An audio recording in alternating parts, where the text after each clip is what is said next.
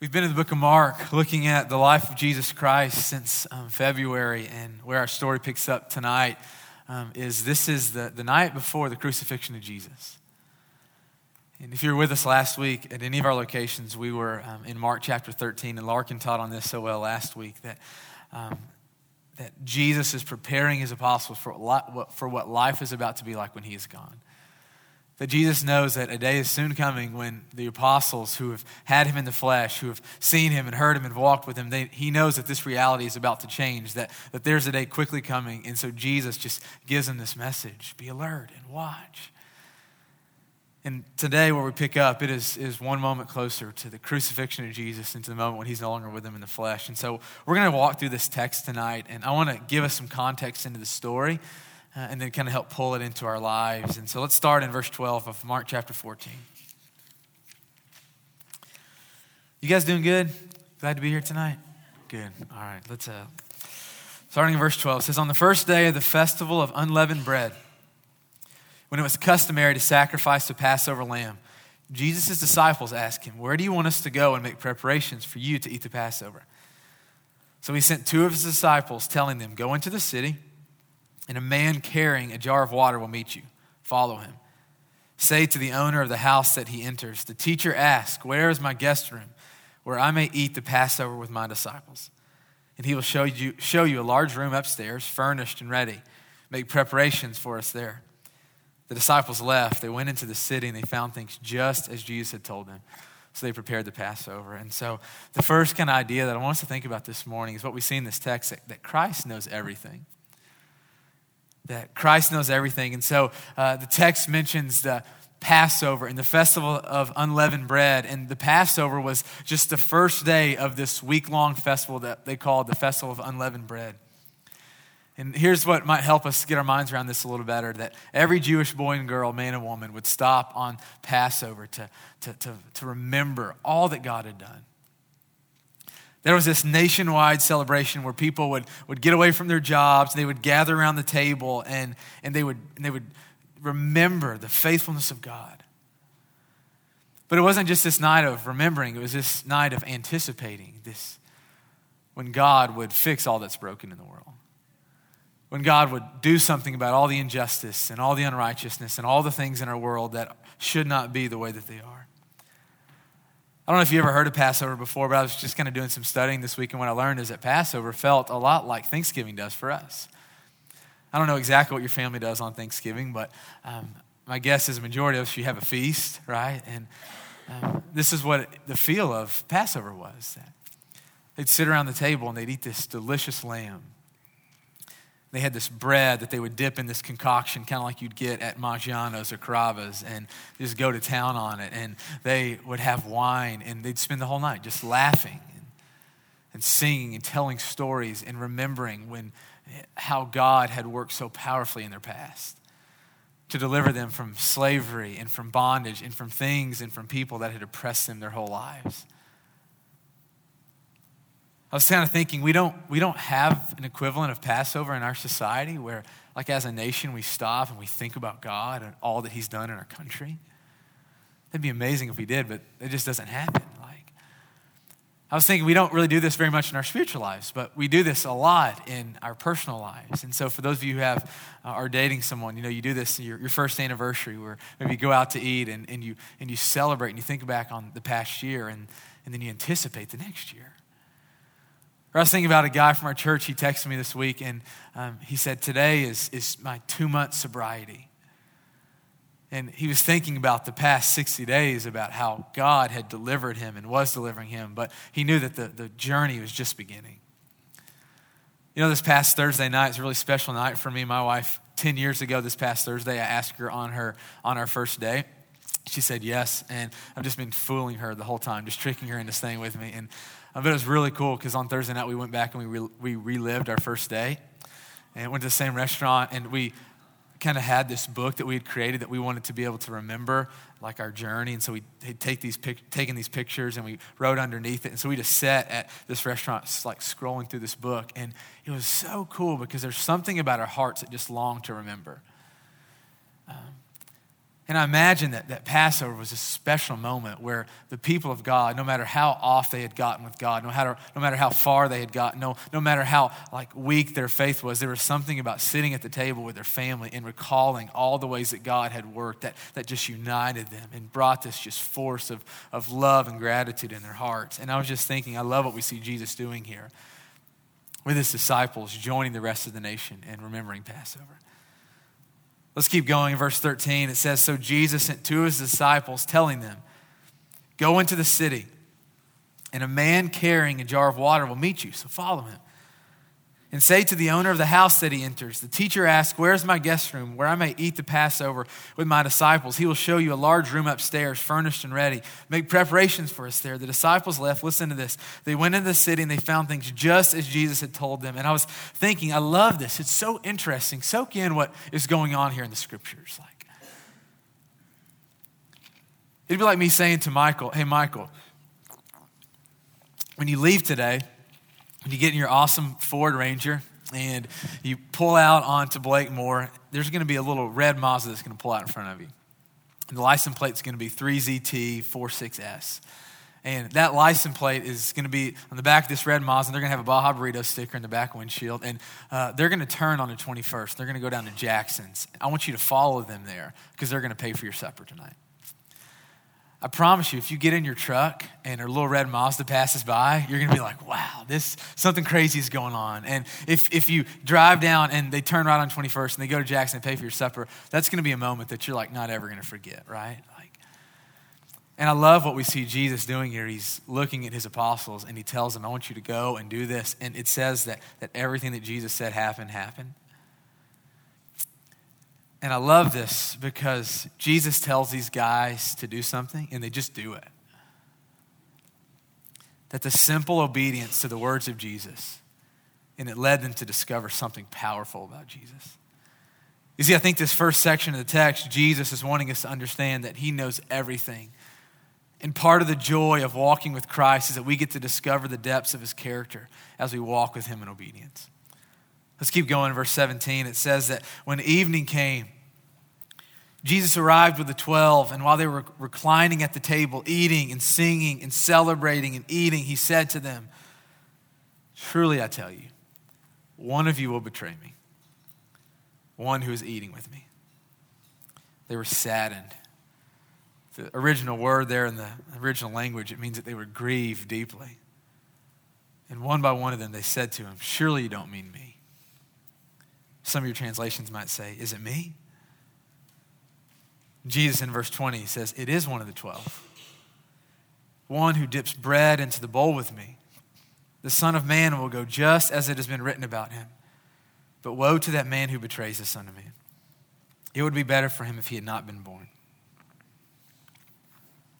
Several things about these 5 verses have troubled me and confused me this week. But I think the thing that has troubled me most is that these few verses have forced me to see the reality in my life that not only am I capable of betraying Jesus, I'm guilty of it. It's forced me to wrestle with this reality that I'm a part of a church full of people who not only are capable of betraying Jesus, but are guilty of it.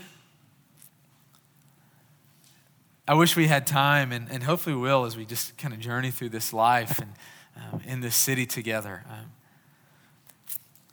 I wish I could just sit down with you and tell you some of my story. And I wish I could sit down and hear your story. Here's what you need to know about me. I have seen the goodness of God.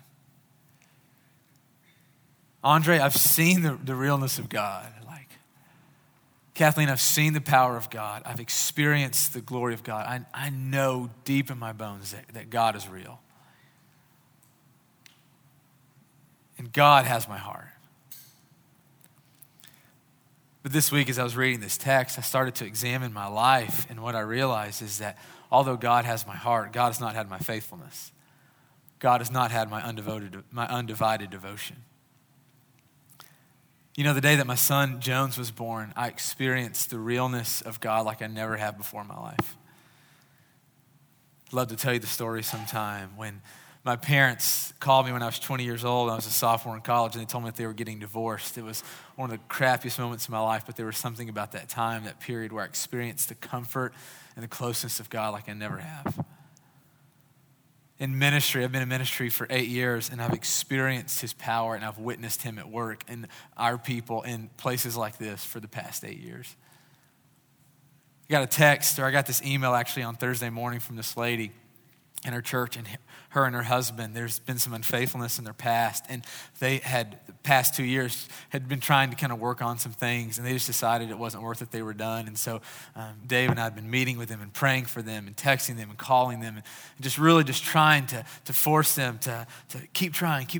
And they basically just given up. We get an email from them on Thursday morning, and she said, by the grace of God, we were both working towards reconciliation. And I just got that email, and I just fell on my knees in the office going, God, you're so real. You're so good. And if you're a follower of Jesus, you all have these moments where you go, man, I know that we're not just playing a game, that we don't just show up here trying to appease some distant God. You know the closeness and the nearness and the power and the goodness of God, yet as we look at our lives, man, how often we fail.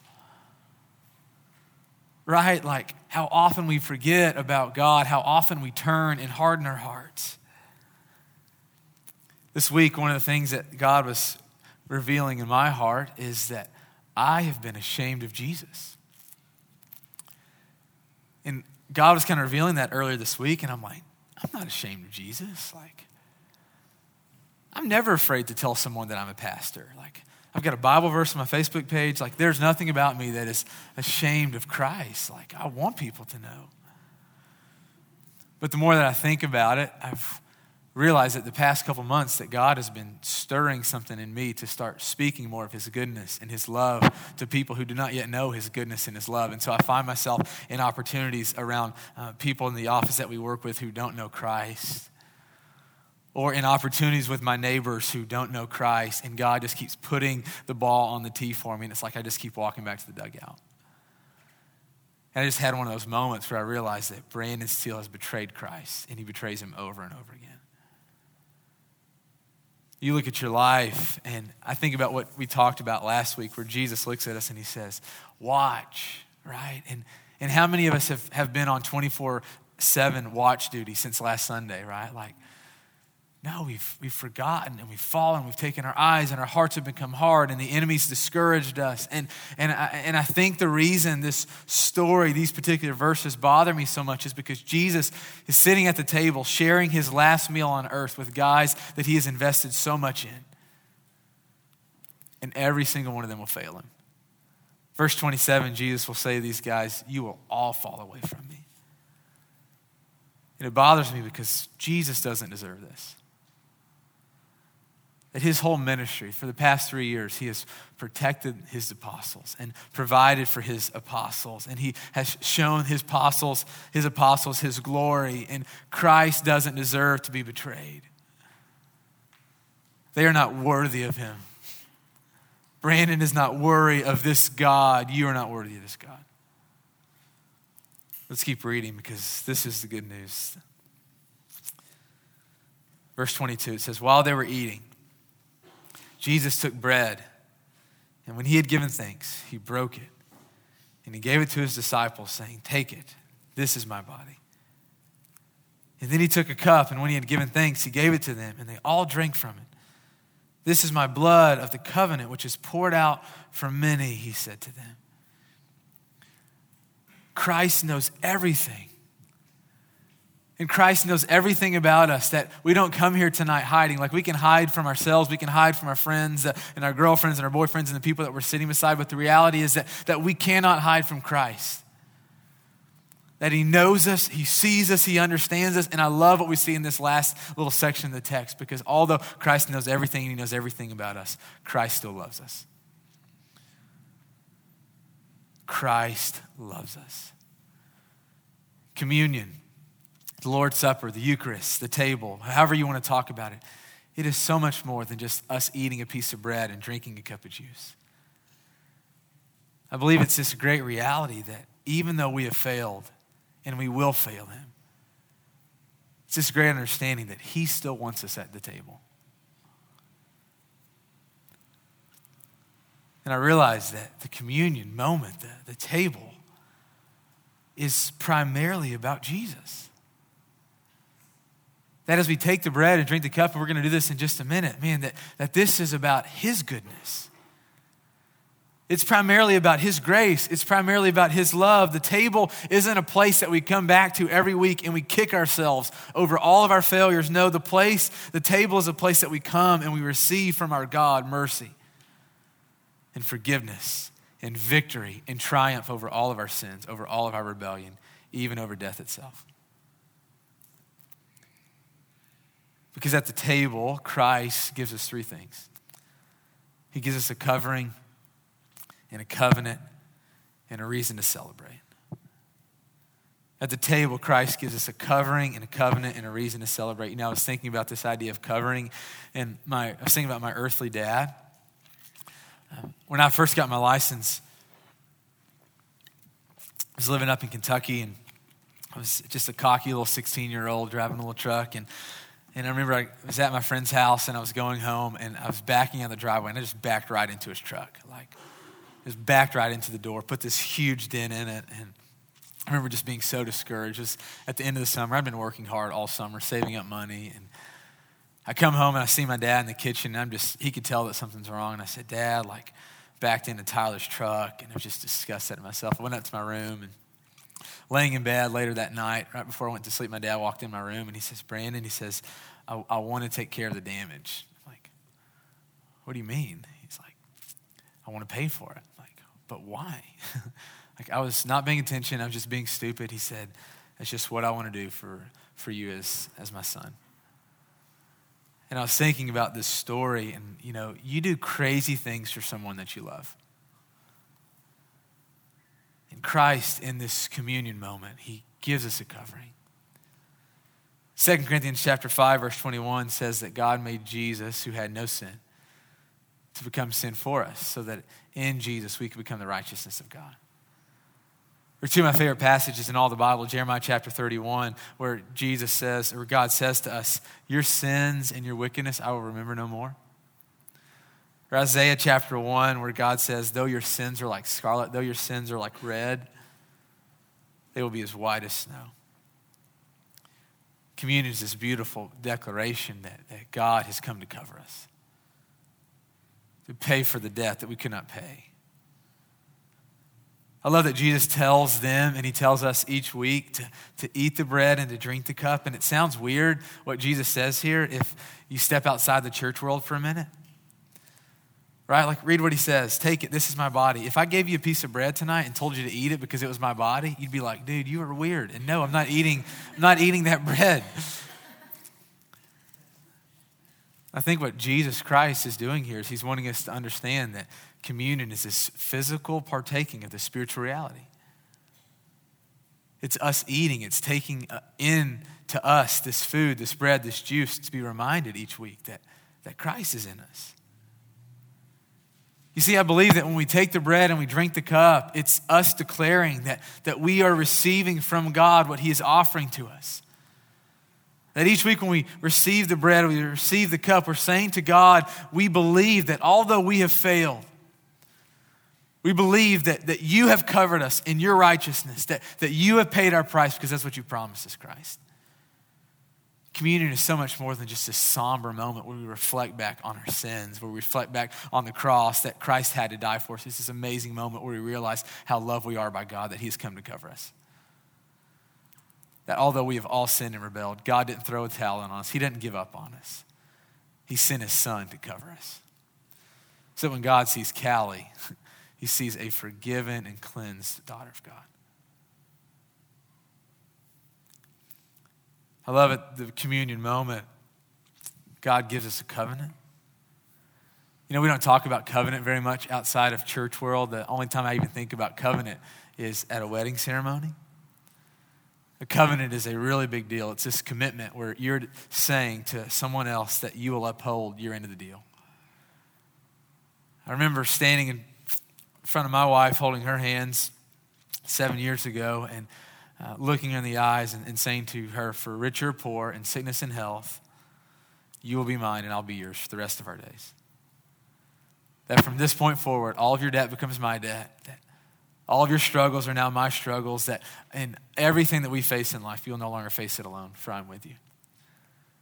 And I think so often we forget about this, that Christ is always with us. That he hasn't just come to cover us, to like pay a debt and then leave, that he's come to cover us and to set us right with God so that he can live with us. And he's given us his word, that you will never spend a day in your life where the presence of God is not with you. That if you are a follower of Christ, I am always with you. He gives us this covering, he gives us this covenant, and he gives us a reason to celebrate. A couple weeks ago, I was walking up to Cummins Station where our office is, and there's a security guard that works on Sunday mornings just to kind of patrol the halls and to make sure nothing's getting broken in. And I walked in and got to talk to this guy's name's Abraham. He's a believer from Ethiopia, and he's moved here, just this amazing guy. And I walked in and we started talking that I was a pastor, and he asked me, he said, hey, what time's your celebration? And I'm like, celebration? And I realized that he was talking about this. You know, we come together and we think about this as a church service or a church gathering. And in his mind, when the people of God come together, the only reason they're coming together is to celebrate all that God has done. And I think so often we miss this in communion, that it's just this sad moment where we kick ourselves for being so foolish and sinful and disobedient. And Christ is inviting us to the table going, no. It's a moment of celebration. It's this moment where I've done for you what you couldn't do for yourselves. I don't think I've ever even noticed verse 25 before. I've read through the book of Mark before, but there's something about this verse that just hit my heart this week. Jesus says to his apostles, truly I tell you, I will not drink again from the fruit of the vine until that day when I drink it new in the kingdom of God. It's the word of God from Mark chapter 14. And here's what I think is just so beautiful about this. That Christ's death and crucifixion did not sneak up on him. That he is going to Jerusalem with a single focus. He is going to the cross with a single focus. Everything in the book of Mark shows that Jesus is walking to exactly where God wants him to be. To a cruel death, cruel crucifixion for our behalf. But here's what I also love about Jesus. He knows that his Father is going to raise him. I love that he says, I'm going to drink a cup of wine with you new in the kingdom of heaven. Because Christ knows that death is not the end of his life. That although he will offer his life on the altar of God for our behalf, he knows that God the Father will raise him. And I think Jesus is giving us this understanding that as we take the bread and drink the cup, that he has covered us. That he's promised to always be with us. He's given us his covenant, and he's given us this reason to celebrate. Do you realize that for those of us who are in Christ, that not even death will be the period on the end of our lives? The thing that we fear most in life. And Jesus turns it into a comma. Because we are in Christ, we will be like Christ, which means that we will be raised. I love Romans chapter 6 where it says, for if we have been united with him in a death like his, we will also certainly be united with him in a resurrection like his. And I want us to think about this. We miss this moment so often in communion. That we relegate it to just this time after teaching before we sing a few more songs. And I think Christ is wanting to elevate this time, elevate this moment, elevate what we do as a church when we stop and we reflect on Christ. And so this is where I want us to end today. You know, God, all throughout the Bible, he offers things to his people. And he says to his people, I'm giving this to you, but you have to step in and receive it. All throughout the book of the Old Testament, all throughout the Old Testament, I've been reading through the Old Testament recently. God says, I'm going to give this to you, but you have to step in. I'm going to give you this, but you have to step in. I'm going to give you this battle, but you have to step in. I'm going to give you this land, but you have to step in. I'm going to give you salvation, but you have to step in. And I think the thing that I want us to understand tonight is that Christ is giving all these things to us, a covering and a covenant and a reason to celebrate. But we have to receive it. For those in this room who don't yet follow Jesus, we're so glad that you're here. Man, this is the safest place in the world for you. Like, keep coming. We love being a part of a community that there are people you can come just as you are. You don't have to fake. You don't have to pretend. You don't have to believe in God. You can come here just as you are, and we believe that there's something that God does in this moment. For those of you who are not followers of Jesus, though, I want to invite you, man. If you come here tonight and you go, man, I want to know God. I want to step into this abundant life. I invite you to receive all that Christ Jesus longs to give to you. That you will receive the Christ as your Lord, your Savior, your King. If you don't follow Jesus, I hope you know that he loves you. That he's going to continue to pursue you. That Christ has come to deal with all of your sins, to cover you, to give you his covenant, give you reason to celebrate. In just a minute, we're going to stand and worship. There are going to be some people at the back, the Respond banner. If you want to talk, if you have questions, if you just want someone to take you to coffee this week because you're wrestling with, is this whole God thing real? Man, there is a group of team, Larkin and Isaac and Josh and Scott and Michael, their whole team and Alex, just amazing people. They'd love to take you to coffee and to sit down with you and hear your story and to help you understand all the ways that God is working. Seriously, take us up on this. If you don't know Christ, but you want to know him, if you want to have a real conversation with someone who loves God, come find me. Come find one of us in this time, and we'd love to just set up some time to hang out with you this week. For those of you who are followers of Jesus, I want to give us two questions as we go into communion tonight. We're going to, in just a minute, the band's going to get back up and pray, and I'm just going to invite us to kind of spread out. You can go outside and sit and talk. You can go in the back and sit in the floor. You can sit in your chairs. I just invite us to really take advantage of this moment that God has given us each week to talk and to share and to press into each other. The first question that I want to give us is, where do you need his covering right now? Where do you need his covering? You know, so often I think we are confused that we think that we have to live perfect. And if we don't live perfect lives, we end up feeling just disappointed and shame. And the thing that is so true about Christians is that we're going to continue to fail. And Christ gives us confession to step out of that. And there's something about confessing the places in our lives where we're just missing it to somebody else. To look someone else in the eyes and to go, man, I messed up again. There's something about having the courage to speak and to let someone in on your actual life. And I know we're all so fearful that people are going to judge us or think things about us, but the moments in my life where I've let someone really in, I think about last Sunday morning, I did this with Aaron, the campus pastor up at Cannery. I just said, man, I need to just confess some sin. And I was so fearful about what he was going to say, what he was going to think or say. And he looked at me and he just prayed for me. And there's something about confessing, like, the areas where we're missing it, that just has this way of bringing grace and joy into our lives. And so I invite you tonight to share, where do you need his covering?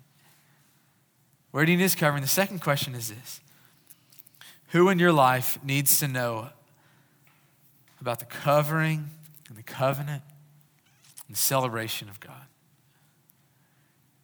As you look at your life, maybe it's one of the teachers that you teach with, or friend in your biology class, or your roommate, or your girlfriend. Who is it in your life that does not know Christ? And I want to encourage you to pray for them in our communion time.